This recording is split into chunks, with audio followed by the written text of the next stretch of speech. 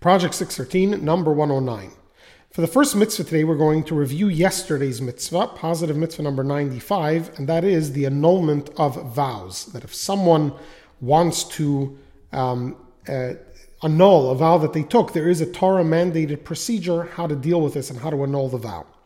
Just to quote what Maimonides writes at the end of these laws, he says that when a person takes vows in order to establish his character traits and correct his conduct, then this is considered praiseworthy. In other words, if a person struggles in a certain area, whether it's in food or physical pursuits or other areas in life that they struggle with to an extreme, and they take a vow to limit themselves in those areas to help them grow as people and as Jews.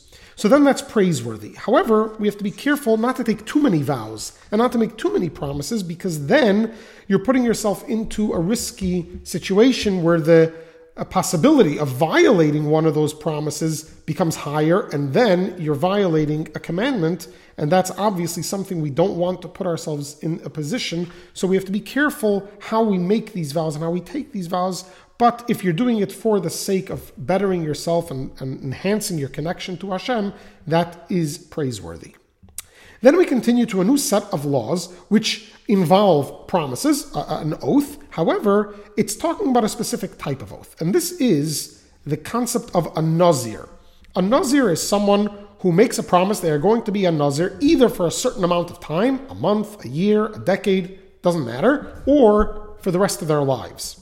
So over the next few days, we'll talk about some of the details. Today, we're going to be focusing on the first principle, and that is that a Nazir is not allowed to cut their hair. The verse says in Numbers, he shall let the locks of hair on his head grow.